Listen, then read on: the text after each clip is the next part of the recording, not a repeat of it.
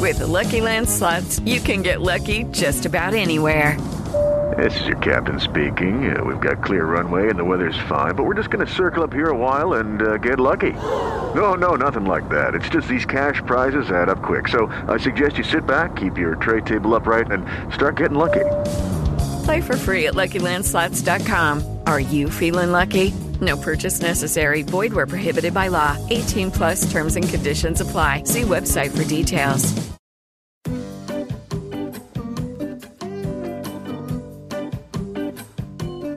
What's up, Commit or Quit family? This is Eric Nam. This is Eddie Nam. And we're back with another great episode of Commit or Quit, where our guests bring us their favorite movie or TV show recommendations. Haha, that's right. Our guest today is a pretty big deal, and we're so thrilled to have him on this podcast. Yeah, this man has directed some major films and blockbusters from Step Up 2, Step Up 3D, Justin Bieber's Never Say Never, G.I. Joe Retaliation, and of course, one of our favorite movies, the 2018 hit rom-com Crazy Rich Asians, and he's also directing the much-anticipated film adaptation of In the Heights. We got John M. Chu in the house today. The three of us had a great time talking about John's life, his projects, as well as the new buzzworthy Netflix film, The Half of It. And we can't wait for you to hear this one. All right, then, without further ado, here is our enthralling, amazing conversation with Mr. John M. Chu. Let go. Hey, what do you want to watch? I don't know. Oh, I actually heard this is really good. What do you say? Should we commit or quit?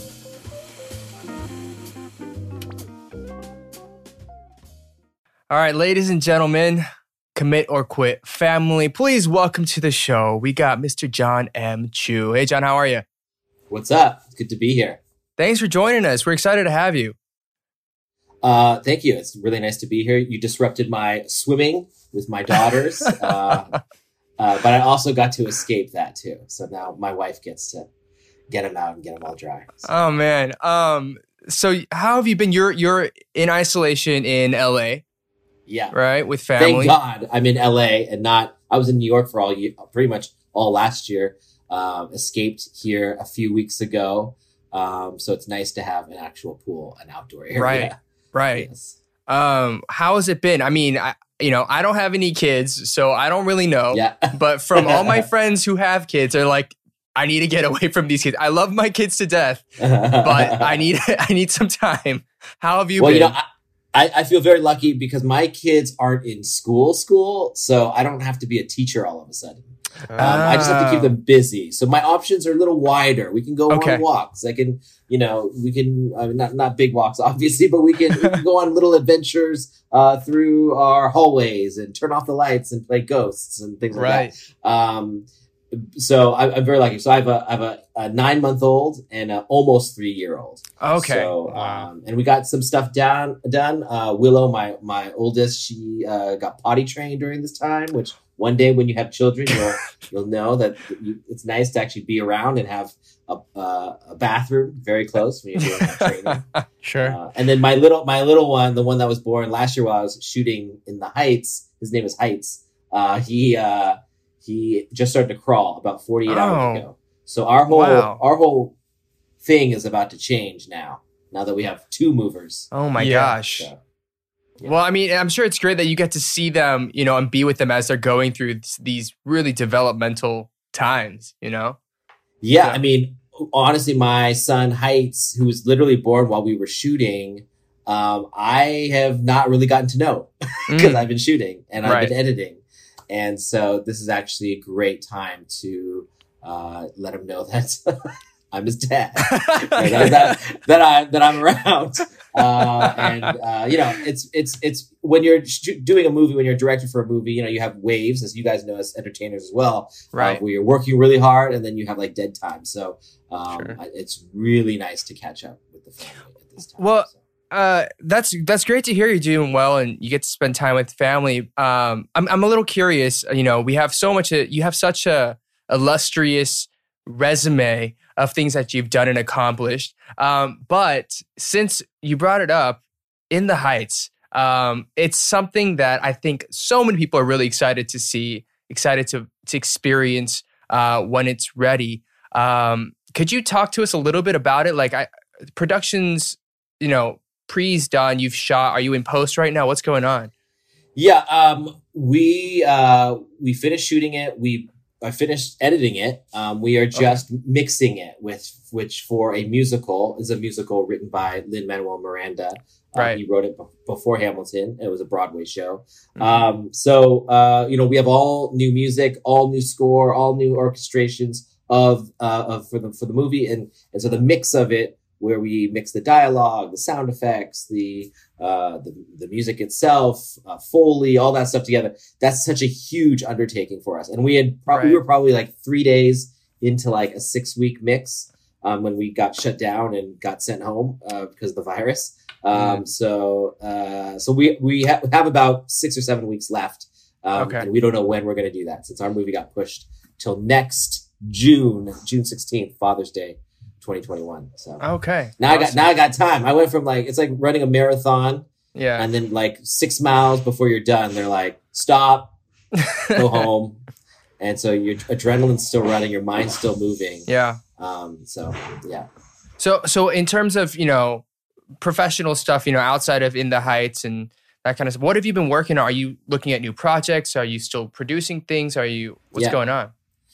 We'll have a new television deal at Fox Disney. Congratulations. So we are developing stuff for ABC, for Disney Plus, for Hulu, for Freeform, FX, a bunch of different shows there. So, I haven't done a lot of television. I did a show for Apple TV Plus just recently.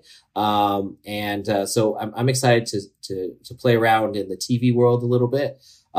In terms of my other movies, I'm developing Crazy Rich Asians 2, and some other movies that I don't know which one will go next, and maybe there'll be another one that sweeps in there for my next movie. But I know for now I'm sort of taking a little bit of time just to focus on TV, get In the Heights out of here, and then we'll see where we end up.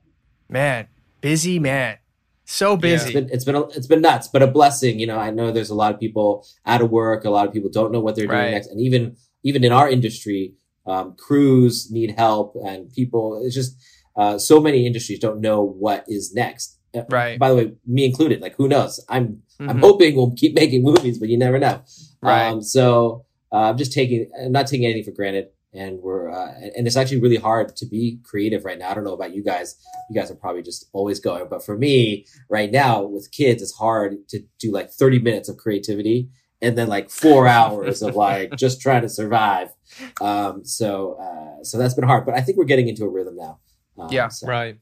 Yeah. I found that once I've just accepted that this is going to go on a lot longer than we would all think, it's been a lot better. I think it's like every day there's just this giant question mark of a TBD. Yeah. Hey, let's get this done. When are we going to get it done? We don't know. And then everyone's just frazzled. But I don't know. Totally. We're definitely getting in a rhythm right now. Even right now, like as things start to open up, I think there's so many, like, it makes you feel like everything's back to normal. And then you see how many people are dying every day. And you're like, it's not back to normal. It just, means there's more room in hospitals for you if you get sick. And so it's just I'm sure so many people are struggling with the back and forth of emotional whiplash of our things. Yeah. But things aren't the same, and they won't be for a long time. So, so we'll see how it all goes, but at least we're all in this together. We all have each other, even though we're separated right now. And we got each other, and we have these conversations to help people get through them. We like to think. Yeah. And I think for us to tell people that they're not alone in that, in between place, and that even us, we are also stuck, and we also are powerless at this moment. And In the Heights, there's a moment that happens in the movie where there's a blackout, and Washington Heights, where the movie takes place, they don't get their power back for many, many days. And everyone gets depressed and sad. And, when I was directing the movie, I guess this happens in New York. I did not know about blackouts that much, other than like, I've been through a blackout, but like blackouts are a thing. Especially in Washington Heights. There have been some crazy incidences with blackouts. So now, and in the movie, one of the salon ladies who is moving their salon out of the neighborhood because they can't afford that area. They're sort of, as she's moving out, everyone's still depressed. So she goes in and cheers everybody up and says like, get off your butts and stop feeling sorry for yourselves. Like you can be down and it's fine to be down, but now's the time to pick yourself up and be proud of who you are and raise your flag and let's go make hell out there. She said, we are not powerless. We are powerful. And so in a weird way, we are all going through a blackout right now. We're all separated and trying to figure out a new normal, and we could be down, and that's fine. And there's a certain point we got to pick ourselves up. Whether that's now or later, I don't know yet, but I find it very encouraging to know that other times in history we've had to do this. And so our generation, and your generation and other generations, can do this. And I'm excited because, when I watch TikTok and see how creative people are, I see you too. I see you guys creating this. There's no bounds to how creative we could be in any situation. Yeah, absolutely. Yeah. I wholeheartedly agree. I think, I haven't spoken to you much before. I feel like this is the first time we're really connecting. But I was watching your TED Talk and I was reading a lot of your interviews, and even just in this short period of time, just the general vibe I get from you is that you're an incredibly uplifting person in the way you speak, the way you choose your words and you frame things. And I think that comes across also in the movies and the projects that you've taken on. Thank you. I feel like In the Heights is probably one of those movies as well, but so was Crazy Rich Asians. And I think for a different reason. It was an uplifting moment for Asian and Asian Americans that I think resonates with people all around the world, and people got so excited for it. So I wanted to ask you, when we look at Crazy Rich Asians and the immense amount of success that it had, I think for a lot of people, we're like, this is it. This is a great moment. This is a time in history where we will be able to point and say, this changed the way Hollywood or entertainment started viewing Asians or Asian Americans. Where do you think we are 2 years after Crazy Rich Asians? And where do you think we will be going? How have you felt? What is your pulse on this? Well, let's be very clear. We did not start that movement. We did not, it wasn't because of us specifically. We were a part of a much bigger movement. We just made a movie, and we made a movie that was only possible because of a movement that was already happening before us. There are a lot of, rule breakers and, trailblazers that led the way, of course, over all the years. But more recently, in the last several years, that have really also changed my brain to gear me towards making that movie. That gave me the idea to pursue that movie. I remember looking online and reading the sort of hashtag starring John Cho stuff. Or Oscar So White. Those things, I was never, when you're Asian American making movies in Hollywood, the last thing you want to be labeled is someone other. You want to be in, and you want to be the one that everyone goes to. And so as a individual growing up in that, because I got into it pretty young, I avoided confronting my cultural identity crisis on purpose. And part of it was because I was too scared I didn't have the answers. I didn't know there was how many people out there would understand what I'm talking about. And these networks started to happen. CAPE has been around, but like the actual sort of younger people in CAPE started to hang out, and people started to work, and you started to notice people like, oh, I recognize them from that TV show. Oh, I recognize them from that thing. From that as a sportsman or a musician or whatever it was. And I remember going to one of those events. This was probably 2 or 3 years before Crazy Rich Asians, and looking around and being like, oh, this is a different chapter. Like, I actually look at these people around me and I'm starstruck by many of them. And so it dawned on me that something was shifting already. And then when I saw the starring John Cho, and I thought I was not part of that, I was just an observation as someone who was making movies in the movie business. And then I watched the starring John Cho sort of stuff happen, William Yu, on Twitter. And I could physically feel my brain shift. When you see John Cho in a poster, you're like, yeah, that makes total sense. He should be in that movie. And then the more you look at it, you're like, why isn't he that guy yet? why isn't he has all the pieces, we have all the things, and yet that actually I've never seen that image before. And suddenly I realized like, oh, because we've been told he can't do that. Like it didn't compute to me. And that's where I realized, oh yeah, Hollywood's messed up. Something is keeping something out. And then I realized, oh, I'm a part of that. And I've been in those rooms where they say, you can't cast those two as romantic leads. It doesn't sell internationally, or doesn't do this, or like American audiences wouldn't really buy tickets to that, or it's just too niche. Like I have literally heard those words, and I believe those because I was young. And when the people who are in charge tell you that, hey, look at the numbers, then you believe that. And that's what they follow too. I don't think they're evil. I just think that they believe those things. And so I realized there was an opportunity. I knew that I had done enough movies. I could make a movie, any movie I wanted. And so I should choose what that movie would be very carefully. And I wanted to do something personal, but I didn't want to do my own story. And when I read Crazy Rich Asians, it had a piece of my story that wasn't my story. But this Asian American going to Asia for the first time and going through that identity crisis was very familiar to me.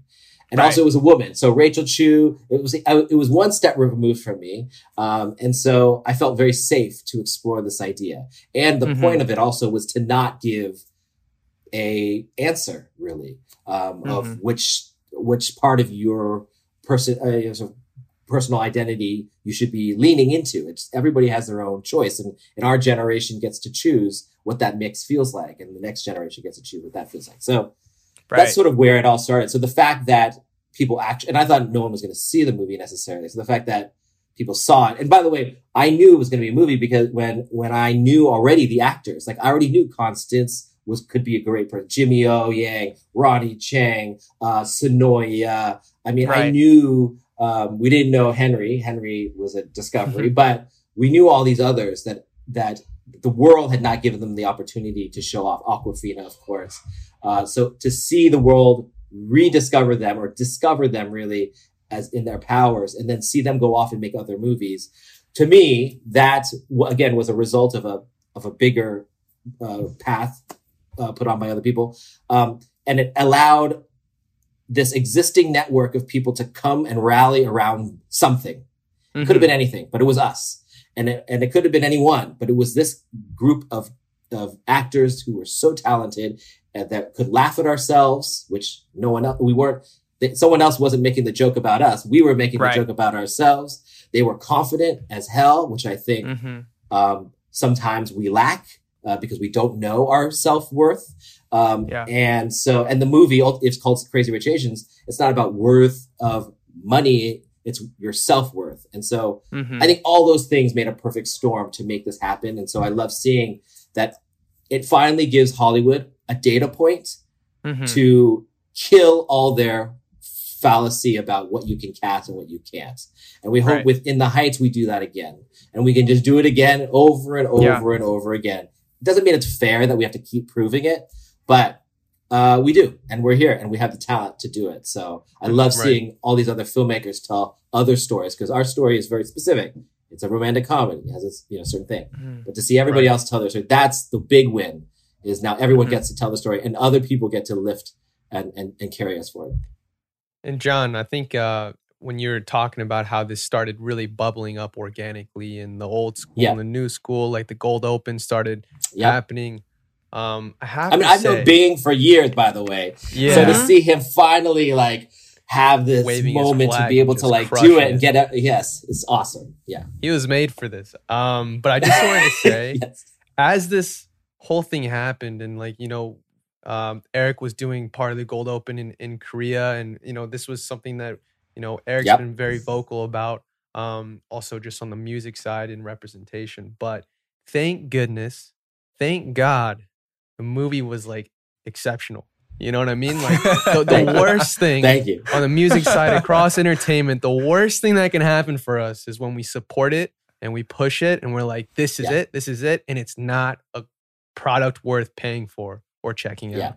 And so when that all fell into place, I was like, oh my goodness, this is awesome. John, you're a legend. The casting, amazing. We were so happy. We were so excited. So easily gone the other way, guys. By the way. Exactly. That's what I'm saying. But honestly, I think that's the thing. It's like, as an artist, we have to work on our crafts first and foremost. If you're an actor, you're a musician, like get amazing at your craft and no one can deny you. You are a piece of value and they need you. You don't need them. And and so we don't have to change the world, us as artists. And maybe that's for other people in our community to really make a big ruckus online and push their things and do the things and get the financing in line. But as artists, if we just keep focusing on making better things, entertaining things, then they're doing their work, then us as a community can really make lots of strides really quickly because you can't deny good craftsmanship. Yeah. I'm personally incredibly excited for the next 10 years because I think with Crazy Rich Asians, with like even BTS and all these different, Asian American things that keep popping up, we have younger people, younger generation who can look to these people and say, I can do that. Let me work at this craft. Let me become the best actor or singer or comedian that I can possibly be. Whereas I felt like when I was growing up, I was just going against the grain. I was like, I've never seen anything like this and it's probably never going to happen. So I'll just quietly do it on YouTube and in my bathroom or something. So I'm really excited. If anything, we've built to a place where it sets us up very well for the next 10 years and beyond, hopefully. 100%. And I think the younger generation also has less of the baggage that I definitely had. I have less baggage than what my older brother and sister had because they have more fears and more things, insecurities. Right. So I have a little less. I think you guys have less than that. And it just keeps going. And I think that's you're right. I think that's the really exciting part. So. Speaking of, kind of growing up and your family, you're the youngest of 5 kids. Yes. And your parents... used to chaos. You're used to the chaos. But I was reading, it seemed like your parents were very supportive of you pursuing film and TV and that kind of stuff. But is there something in you when you think back on it, or even now, when was it and what was it that said, I need to make films, I need to make movies, or I need to do this type of art?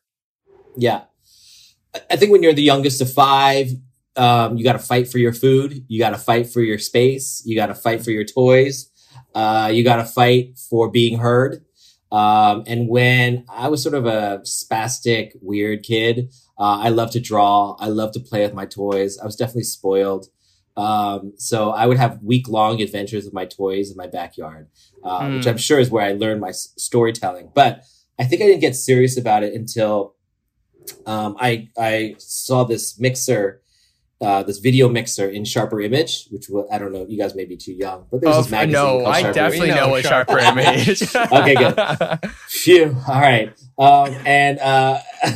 And in there was this thing you could connect like VCRs to and put your stereo to, and you could edit stuff together. And I didn't know how to edit, but I thought that was so cool. So I convinced my dad to buy it. I told him I'd make, because he has a restaurant, Chinese restaurant. So I said I'd make him like videos for his cooking class and stuff, because he had a cooking class that he did.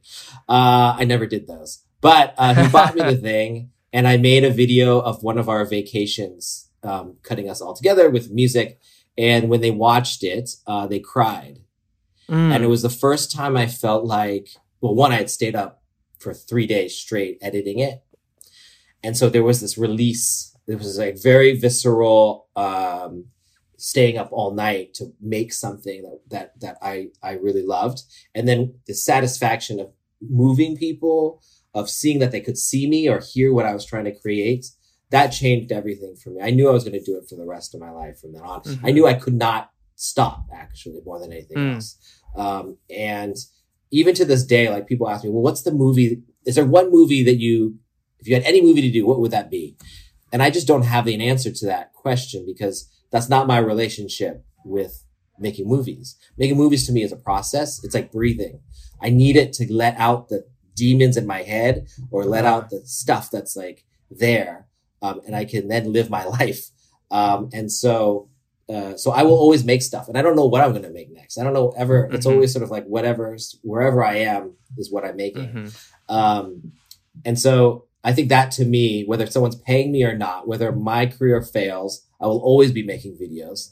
Because if it's not a movie, I'll be making a wedding video for somebody or a memory video for someone's 50th anniversary. I don't know. So it's very much a process for me that I need. That's great. Were there particular movies or directors or anybody that you looked up to growing up that really inspired you or formed the way you create? Yeah, I mean, there are a lot. I would say, animation was something that I love. So I would say Disney animated musicals. If you look at any of my movies, I probably steal a lot of my shots from there. Spielberg movies, E.T., Goodfellas. I watched a lot. But certain things like Run Lola Run changed my brain. I think I was in high school. I was just getting into college. That changed my brain about how movies can feel. And how they can be structured. Obviously, Pulp Fiction at that time also did that. I mean, half the people in my film school were there because of Pulp Fiction. And so I think those movies really shook my brain that there was still more to do in the cinema business. So that's awesome. I mean, we're so excited to have you here because you're the first director to join us on this. And so when we reached out, we're like, part of the great thing about having actors on is that, they have their perspective of like, oh, this scene was really cool because it was acted in this way, or this character took on this type of life.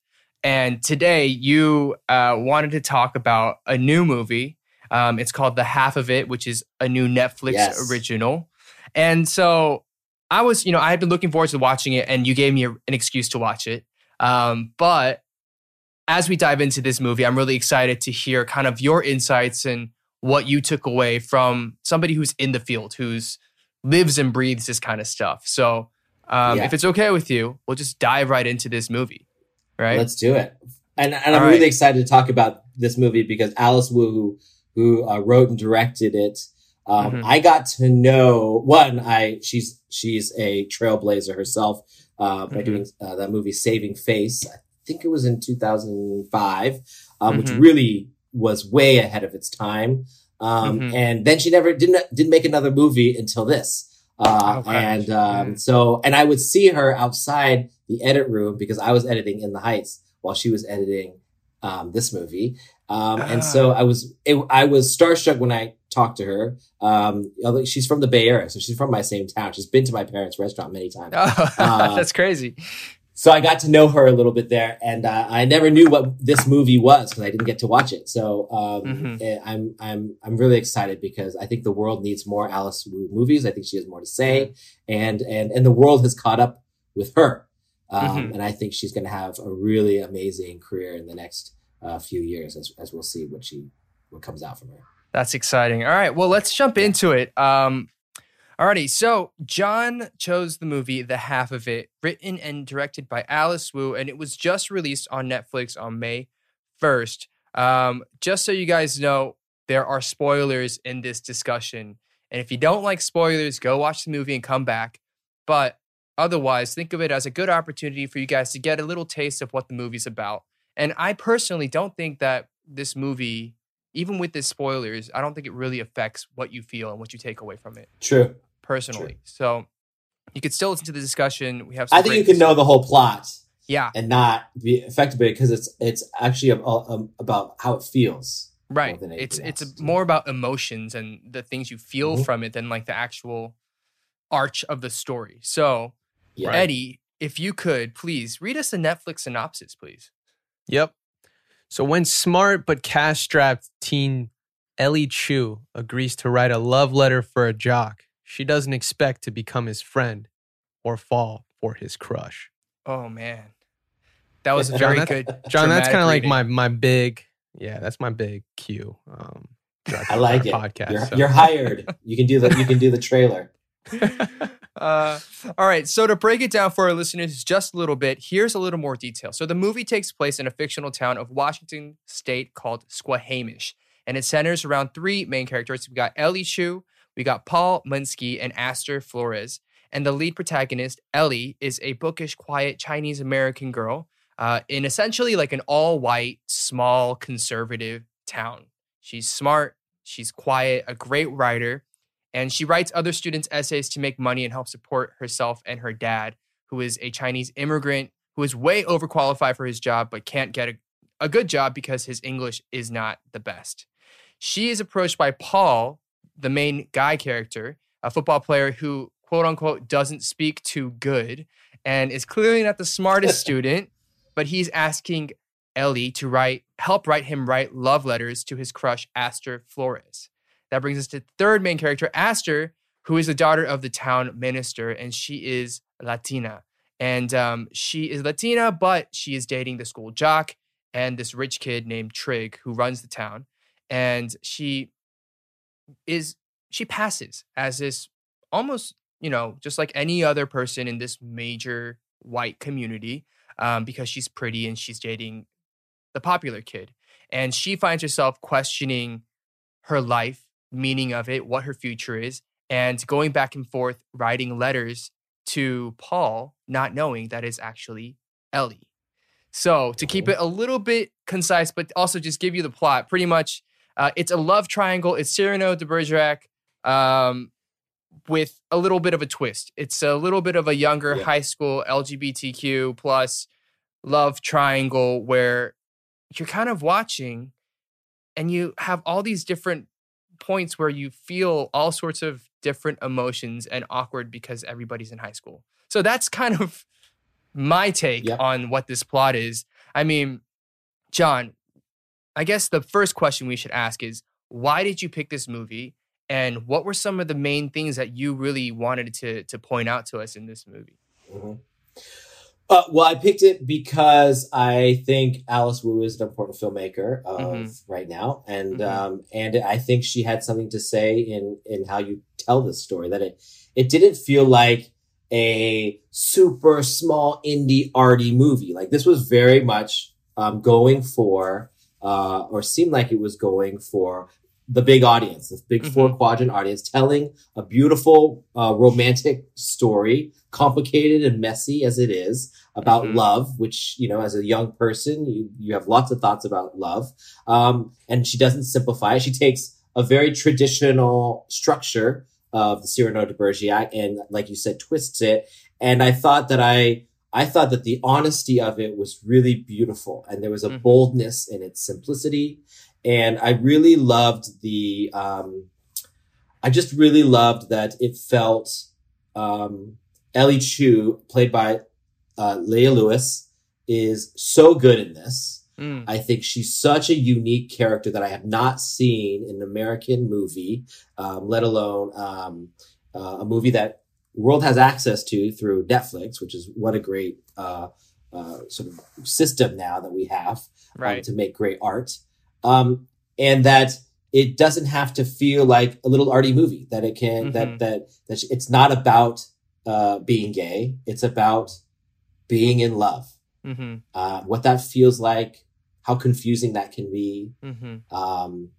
And with family love, friend love, and love. Yeah. So I loved all those things about it. And I just think her attention, Alice's attention to performances, to the honesty of the performances, and to where she puts the camera.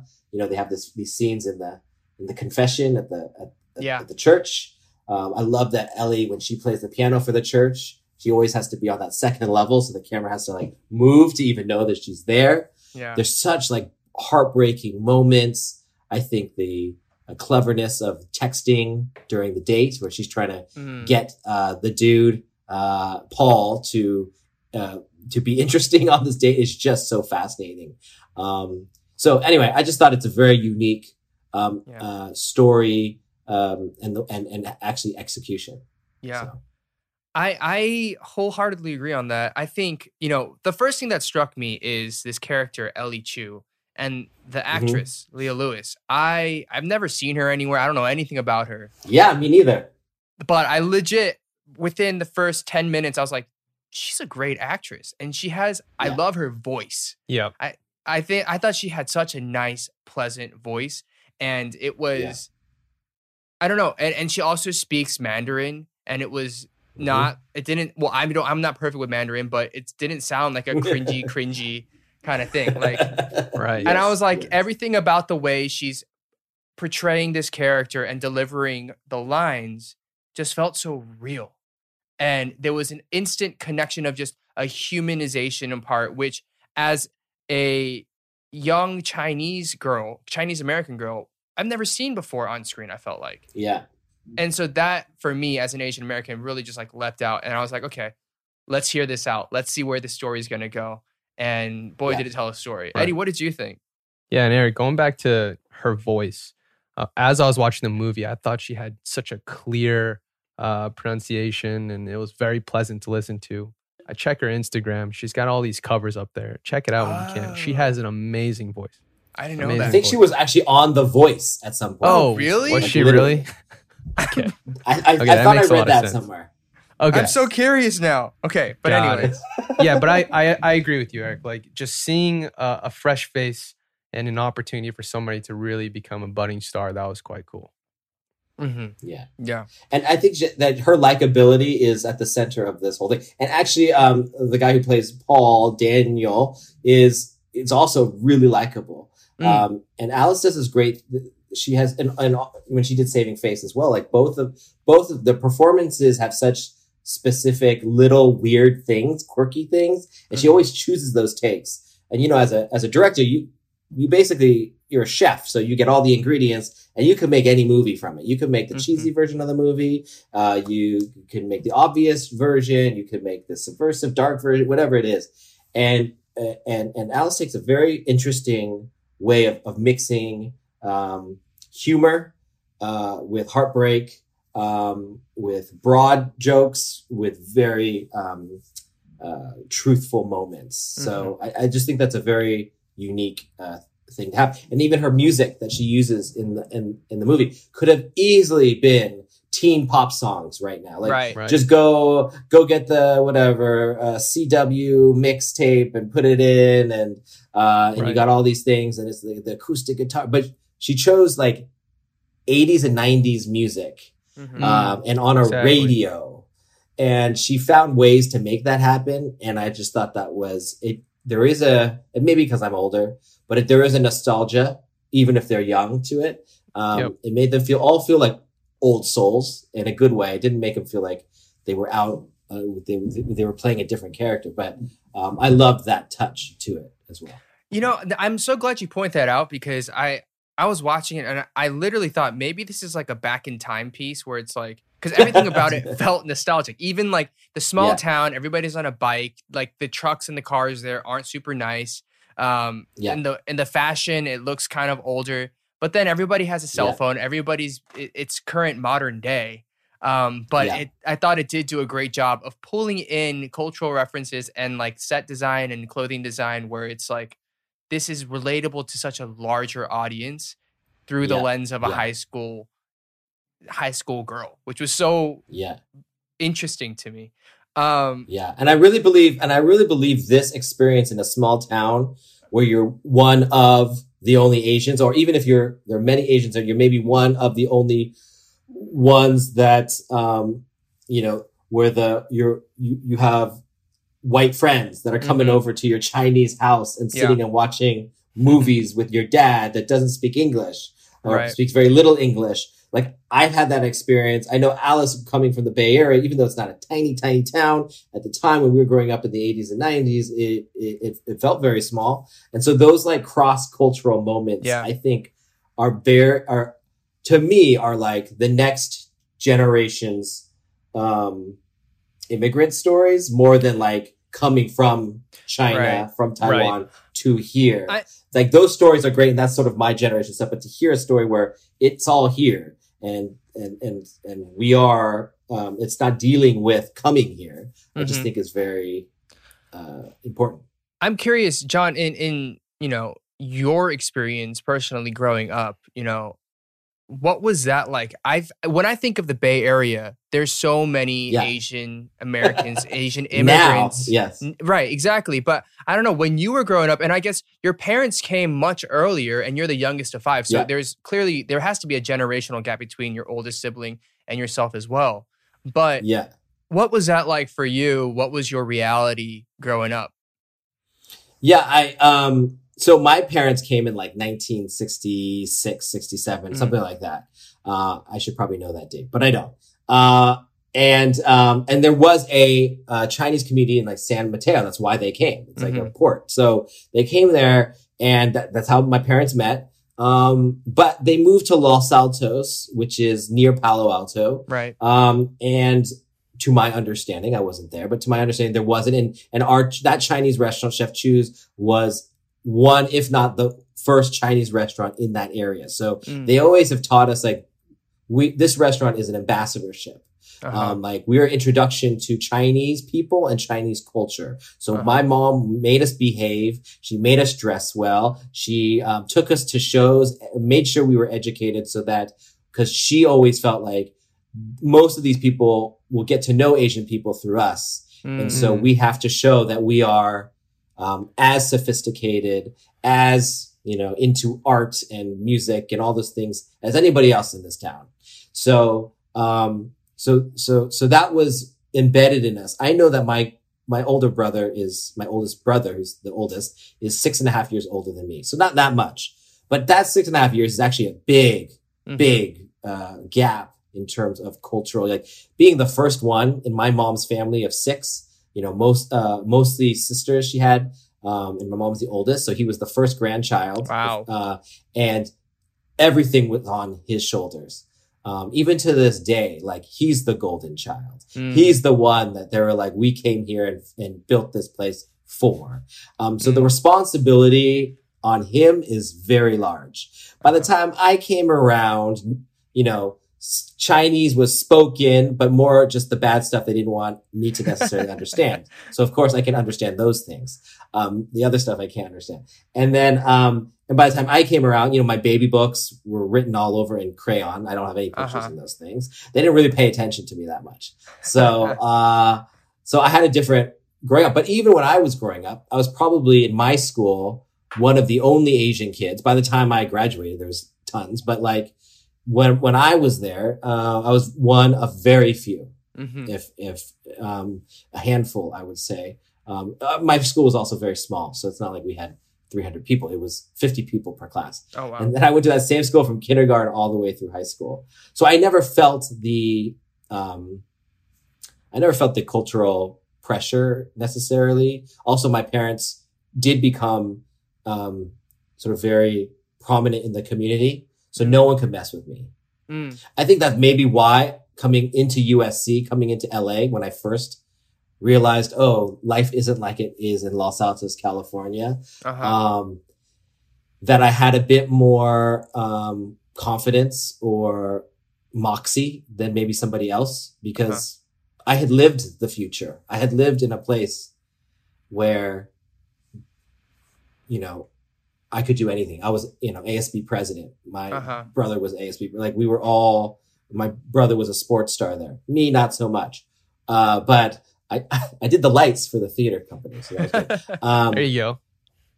Yeah. So I think that was an eye-opening thing and took me a while to cope with. Maybe till only a Crazy Rich Asians to really cope with. I did one short film about my cultural identity crisis when I was in film school.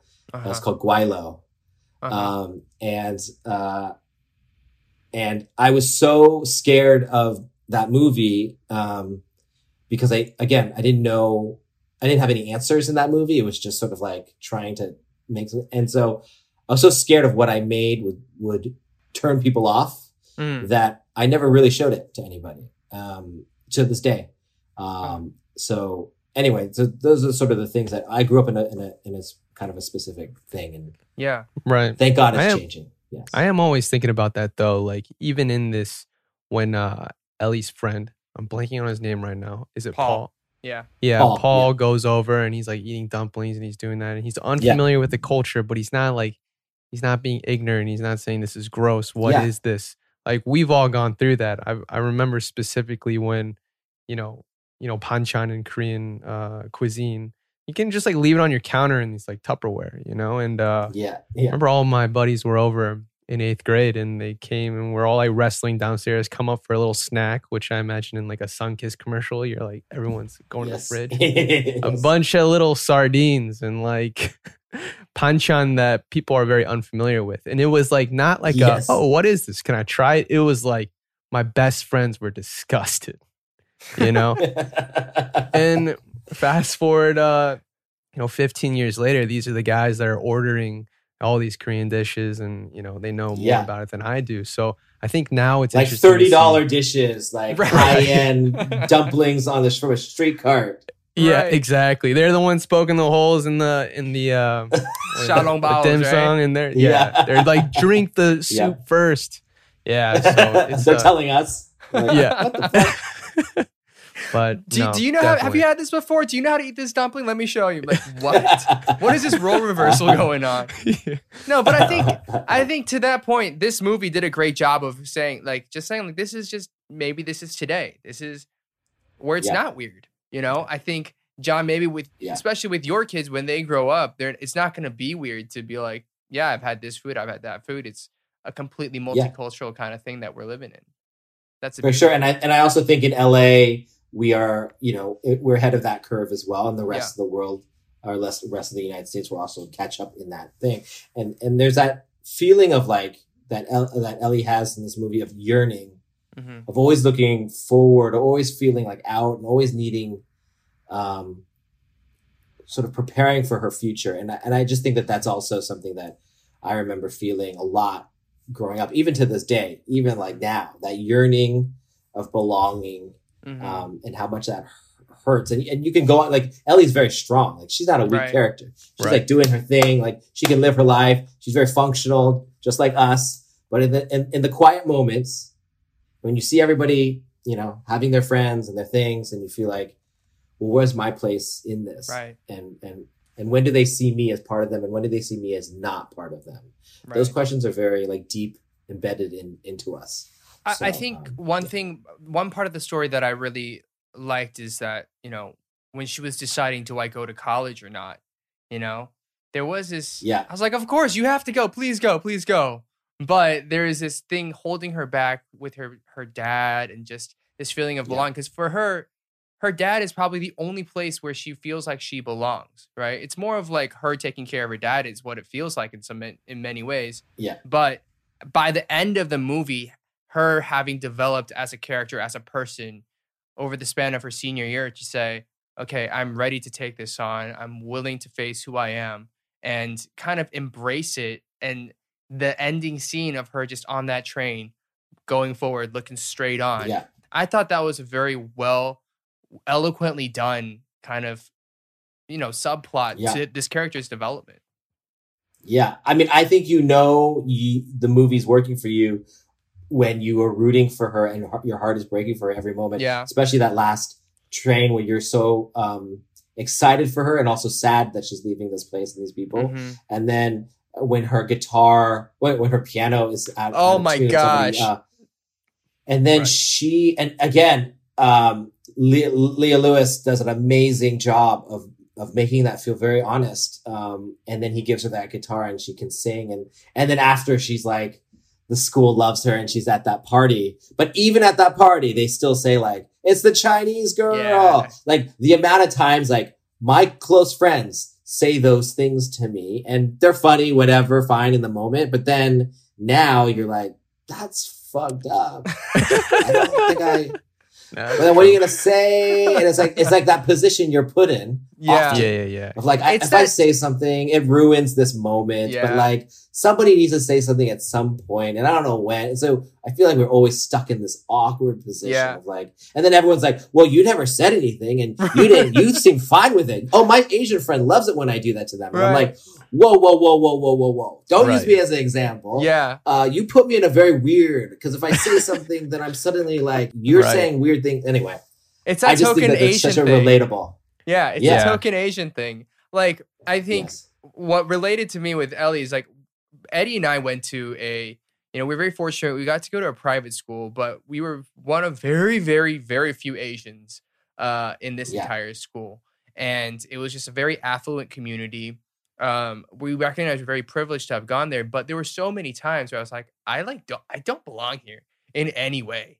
And we played that role of a token Asian so many times. And I think now that I've spent like close to 9-10 years in Korea, the way I process my quote unquote Asianness or who I am as a Korean American dude, there's nothing that like I shake or that I have any sort of insecurity on. But when you're growing up, that defines you. That really creates your persona and your personality. And I don't know. In a weird way, it's a reminder that in a weird way, it is a reminder that they still see you as something else. Mm-hmm. And you don't want to process that because that would make you really sad. That would make this whole thing a lie.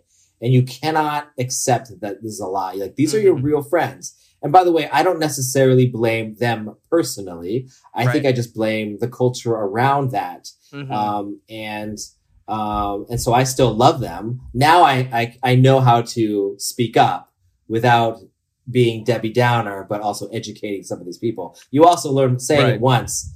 If they're your real friends, it'll shut it down forever. Right. But when you're 13, 14 years old, it's really, really hard. And so I think this movie and other films that are coming out, and even YouTubers that are out there that show like the normalcy and that we're all just human beings. I just think it helps so much for a young kid who always feels other, I guess. For sure. I think one thing for Ellie that was really interesting is this longing of wanting more and of just trying to find herself and discover herself. And even, as she makes the decision to go to college and leave everything behind, everything that she has now just seemingly gotten comfortable with and found a sense of belonging with, to have to leave that and go to college. John, have you had any moments or any similar situations where you've debated, do I stay, do I go, taking risks, or I guess throughout your life, professional experiences?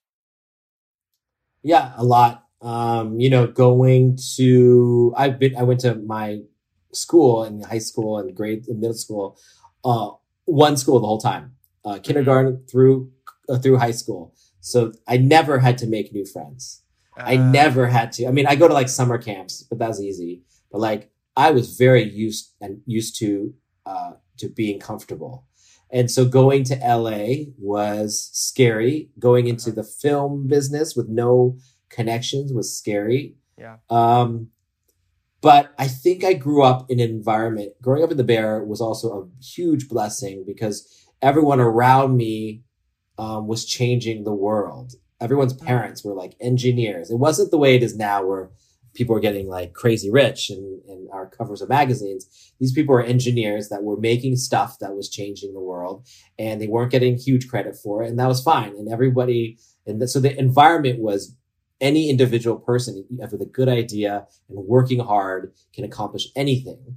And so coming to LA with that really helped protect me, I think. But that was hard. I was going away from my family. This was very close with each other. Everyone was coming, is in the Bay Area. It was like a mile away from each other. And also just being here now, like knowing that I am now in LA and I'm going to be here. And I'm the one, my brothers and sisters all live still close together, that I'm the one out. I think about that a lot. But I know that I'm on a different mission than their lives and I need to get out there and spread the things that I learned from my family out to the world. And there's always an open door and always food on the table for me whenever I want to do that. Amazing. Speaking of food, I feel like we have to talk about food real quick in this movie. I'm down. It plays a very important role, and it plays a great role in Crazy Rich Asians as well. I feel like food is such a central theme to a lot of great stories. In this case, there's the dumplings, and there's also Paul's taco sausages and his family running like a sausage company, a meat company. I guess, how did you like watching that? As for people who don't know, your parents have a very, very famous Chinese restaurant in the Bay Area, and as the son of chefs and restaurateurs, what was it like kind of watching this film and the role that food played in it? Well, I'm always watching food in movies just because I'm always hungry. I used to have better metabolism, but now, I got to watch it a little bit. So, no, I think it just brings comfort. Like I smell that food, when they're making the dumpling, I'm literally, it brings me right back. And also I don't see that as often anymore. Now that I'm in LA and on my own family, like I don't know really how to do all that stuff. The big thing is when you're the son of a chef, you actually don't know how to cook because you're always being cooked for. So I'm ashamed, and I probably could have got a lot more dates if I knew how to cook, but back in the day. But no, I was naive to all that stuff. So I know how to eat really well. I just know how to cook.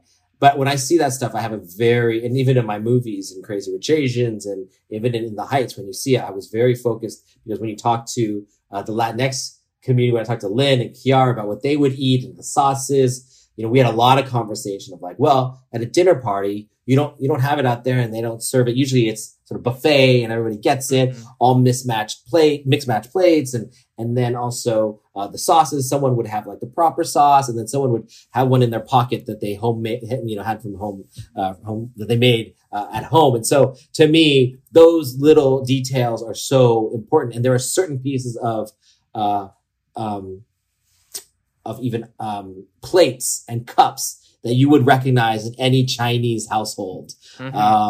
And I just think or calendars on the wall from like the Chinese market that they got for free, or the plastic bags that they would keep so you could put other things in there's such details that I think evoke your own household. And then it also reminds you that, oh yeah, we all shared this experience with our parents who we thought it was unique, but it actually was happening everywhere. And there's a sense of unity there. Absolutely. But I loved how they used it in this movie, and bringing the cultures together too. It's such an American hot dog topping, like the most American idea, and mixing it in. So absolutely. So I guess like in regards to this movie, I guess like the overarching thing is just love. At the end of the day, this movie is about love, loving yourself, loving whoever you want to love. It was, and that love takes courage. That love that you're willing to risk what they say, like the perfect portrait for the bold strokes.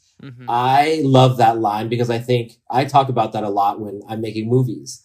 Like as a director, everything should go according to plan. But as a director, you're the only one with the power to change everything like that. To say, actually, don't go through that door. Go through that window. And it changes the whole scene. Actually, we're not going to have any dialogue in the scene. We're just going to tell it through the train sounds that are outside the house. You're not going to be able to hear anything in the house. And that changes everything about that scene. And no one else.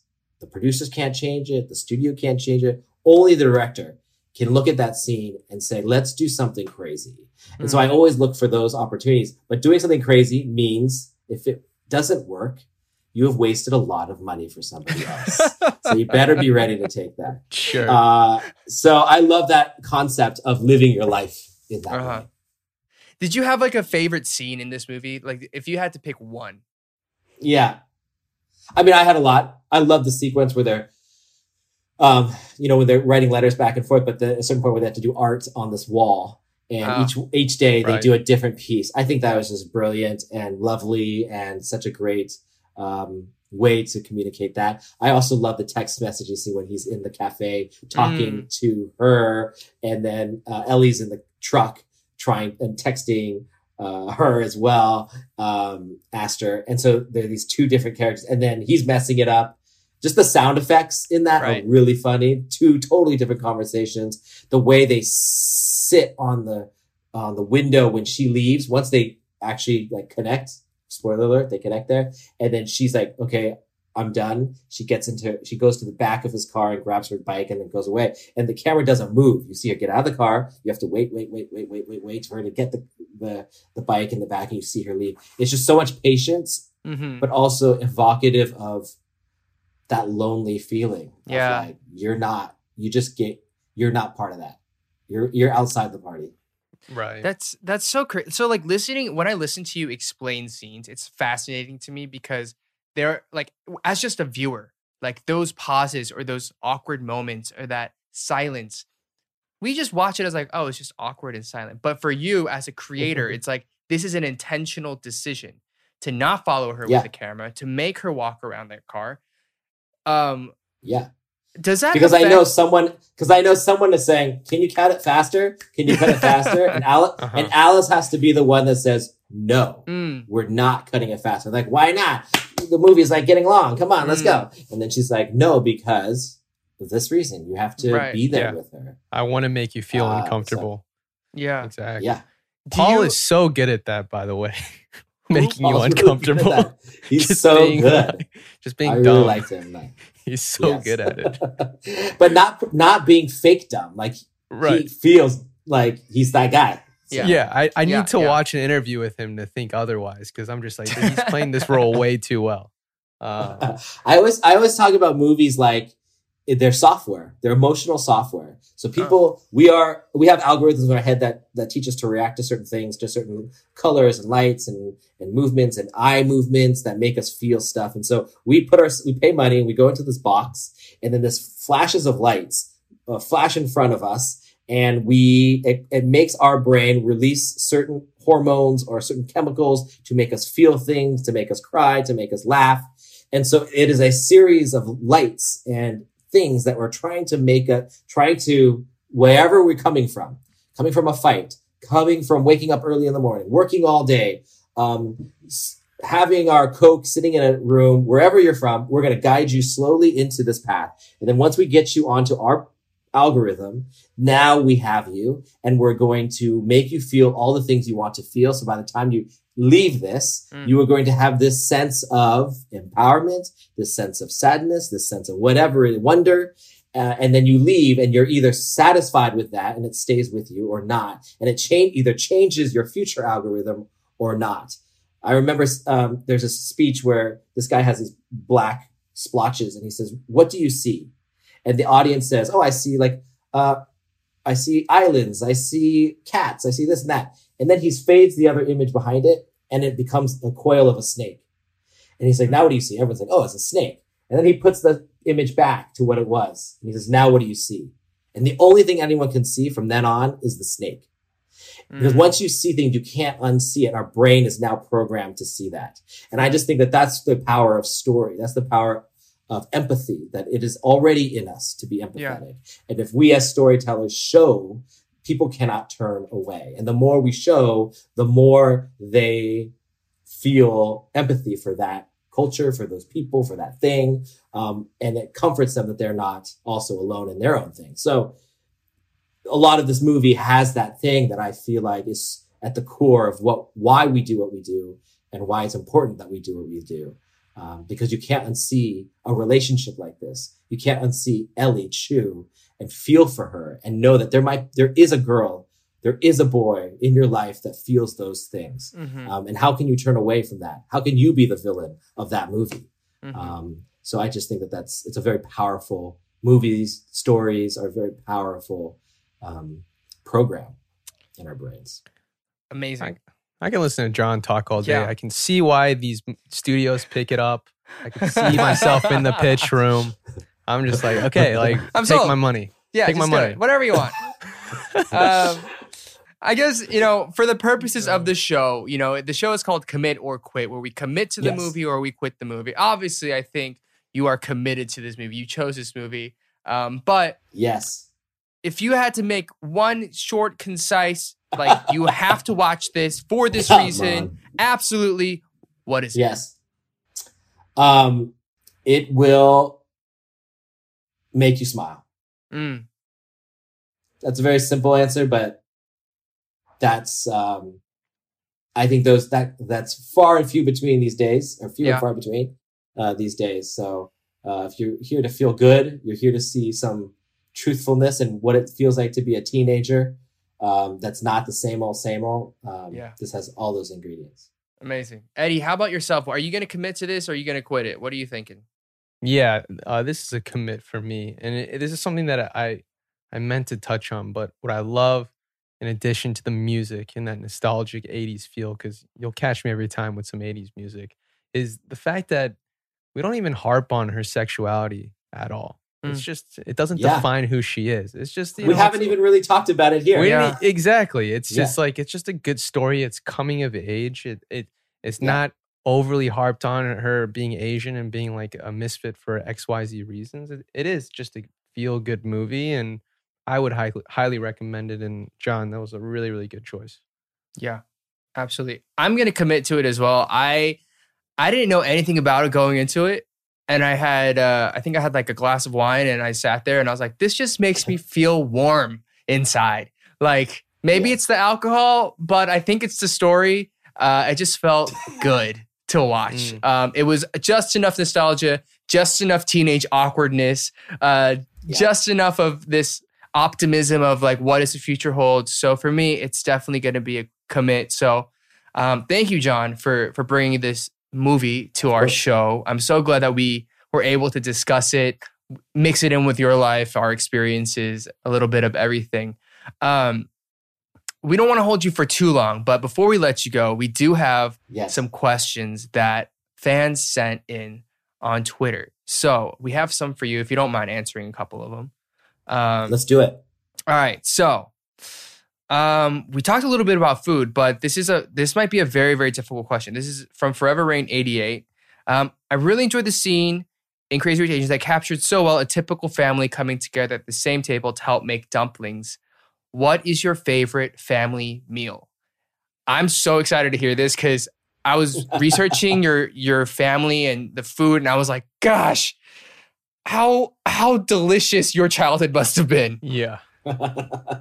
We had some amazing meals over time. My mom and her sisters and our grandmother used to cook dinner every night when I was a kid, with all the cousins and all the sisters. So that would be like almost 30 people at my house every night around a giant round table with a lazy Susan, of course. And we had a dinner bell. So we'd all be doing homework at different parts of the house. And then we hear the dinner bell and we all had to gather. There was not enough room at the table. So other people would be on the stairs or on the floor. And, those were some of my favorite meals because, you could smell that food the moment you got home. My grandma would be, making wontons, folding them or whatever. And so we'd have to come in and help her if she needed help. All our cousins would be home. Oxtail soup, whatever it was, like, that there is a scent that you just feels like, oh, I'm home. And so I will never forget those days. And I, now looking back, when I tell people that, it's very odd. People don't have those kind of dinners. So, and I certainly don't have those kind of dinners anymore. So, those were some of my favorite memories of food. And the other favorite memory is driving home from USC. I'd drive back to the Bay Area, take me 6 hours. And when I got home, it would be 2 a.m. My dad would wait up and he'd be like, what are you hungry for? And he'd open up the fridge, and whatever we had in there, he'd make something amazing. And it would just be me and him. And that's when he became his chef again. And I got to have the best meal. That's awesome. Ever with him. So that's awesome. Quite different from my reality of just Hot Pockets every day. Not because my wife can't cook, but because it's just convenient. My mouth is watering just sitting here. It's like 5:30, so I'm like, it's dinner time. Awesome question. Next question is from Shoyu Sean. I did a project presentation on Crazy Rich Asians. The whole movie's color palette is absolutely beautiful. As an aspiring director, what are some tips that you may have for other aspiring directors as I make my way through college to get there? Ooh, loaded question. Yeah. That's a lot. Just a lot. I would say though, make stuff. It's the only way you're going to get better. You cannot become a director by studying directing. You can only become better director by making stuff and figuring out how to get the thing in your head into real life in front of you. And that takes communication. That takes learning technical skills of how to not just write, because I'm not the best writer, but I know how to get images, how to collect images, cut them together, use music so I can communicate the story I'm telling to my crew. who then can take their skills and say, okay, I know how to do that. I will make my own version of what that is for you. And that will make you even look even better and smarter. And so communication and learning how to do that is only through, and learning process of how things get made is the only way you're going to get confidence. And confidence is the only way you're going to overcome fear. And because fear is the biggest enemy for creativity. So the baseline thing to do is make. YouTube videos. It doesn't matter on your iPhone by yourself that nobody sees. It does not matter. Learn how to collaborate and make. And then at the end of the day, you won't be asking someone for a job. They will be looking for you because they already have seen the stuff you make and they're like, I need that. I need that, what you're making. And I need that. And so let me pay you to have some of that. That is the strongest position you can be in instead of waiting for a job. Awesome. That's some great advice. Absolutely. It's not the easiest thing to do. Nobody likes that answer, by the way. It says, that means go do your work, work hard. And people are like, what? What do you mean? Wait, I need to work. And by the way, study? You know the people, you can tell the people who are going to do that because they're wired like that. You don't even have to tell them that. So I agree. Last question. This is from Sabi K. I am a huge dance nerd. Been a fan of John's works in Step Up 2 and League of Extraordinary Dancers. So I was wondering how he approaches directing for music and choreography as opposed to spoken films such as Crazy Rich Asians. And has directing dancers influenced how you direct other projects? That's a good question. Dance is different because it's another language. It's a language of expression so words are a version of expression. Where you put the camera and how you light something is a version of language and expression. All the things that the audience are accepting and listening to. They're not just hearing words, they're seeing images and they're feeling sounds and they're put it into perspectives so all of those things are in play. When you add dance into that, it's just another way, to get a nuance to what you're saying. And so you have to understand the dancer, and the dance and the choreographer of what they're able to communicate. So I learned by accident. My friends were dancers. I was not a dancer. I hung out with them. And so I needed people to be in my short films. And they were the only people who would help me. And so because I knew them, I knew what they were trying to do with their dance. And because I knew film stuff, I would say, hey, I can do this to help you communicate that. And they were like, oh, cool. I was like, could you do something when I'm here? And they're like, yeah, I could do this to help you tell that. And so I got this language with dancers, all types of dancers, street dancers and classically trained dancers, that dance comes from a very, rooted place in each person and has a different currency for each person. And I had to change my way of shooting according to each of those people. And so when you are doing that in a movie, you have to think of not just the actor, you have to think of the character. And then you guys have to work, you're writing a script together, essentially. It's not just the words, it's you, the choreographer and the dancer themselves are writing a script live in rehearsals. And so you have to be there, you have to help craft that. And then you have to have it enough that when you're on the day of shooting, in the same way when you're in dialogue mode, you have to let it all go sometimes and see what happens. Right. And sometimes you'll get the best. You will actually almost always get the best stuff when you let go of the things you rehearsed and they do something in the moment. But because you guys are already on the same page, you know how to take advantage of that moment, and you catch a butterfly in a jar, and that's sort of the goal. Oof, man. I feel like I could listen to you just speak for hours. Yeah, can I ask you something just unrelated, more related to my profession? I feel like you'll have a good answer for it. I mean, that's awesome. That's really great. You should hear what's in my head. I'm talking to myself all day long. Well, John, thank you so much for such sincere answers to these questions. I know for a lot of people who don't have the opportunity to ask these types of things, it really means a lot to get these types of insights. It's nice to have time to talk about stuff. Sometimes, in all these forums, you get 5 minutes, 10 minutes, and you can only do the normal questions that everybody asks. When you have longer time, you get to dig a little deeper. Absolutely. Well, we don't want to hold you for too long. We've kept you way over, I'm sure, what you had planned, but we really appreciate you spending time with us to introduce us to a brand new movie to share your life story with us, bits and pieces here and there. And we just really, really appreciate it. Is there anything that we can look forward to from you? Anything that you want to plug? Anything you can share with us? Just to make sure they should check out Home Before Dark on Apple TV Plus. Mm-hmm. I did the first 2 episodes, but I'm really proud of the whole show, and it's our first sort of foray into television. And then In the Heights, get ready for that. It comes out in 1 year. So get hyped. I'm really proud of it, and I think it'll create a new lane for a whole bunch of people. So. All right. Well, thank you again so much. We appreciate it. Please stay safe, stay healthy. Hopefully we'll be able to hang out sometime soon when this is all over. Let's do it in that Palm Springs Airbnb. Sounds good to me. All right. We'll do it. We'll rent it just so we can hang out here.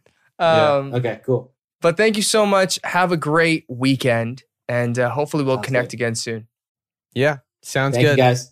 Thanks, John. All right, peace. All right, have a great weekend. Bye. Peace. Bye.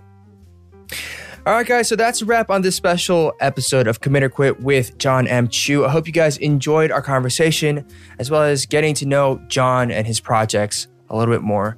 Let us know what you think about the half of it and our discussion on it. And if you agree with the points that we made today, please be sure to tag us on Twitter at The Dive Studios to let us know your thoughts. And be sure to subscribe to Dive Studios on YouTube at youtube.com/Dive Studios. Follow us on Instagram at The Dive Studios and follow us on TikTok. And also, most importantly, become a patron of ours at patreon.com/Dive Studios. We have some cool perks, full videos you can watch, opportunities to Zoom call with the team, etc., etc. Yep. And lastly, please don't forget to subscribe to this podcast on whatever platform you're listening to us from, be it Spotify, Google, Apple, whatever it is. And if you could please leave us a rate and review on those platforms, we'd really, really, really appreciate it. So hope you enjoyed this episode. Love you guys. Talk to you guys again very soon, and see you on the next episode of Commit or Quit. Bye. Bye.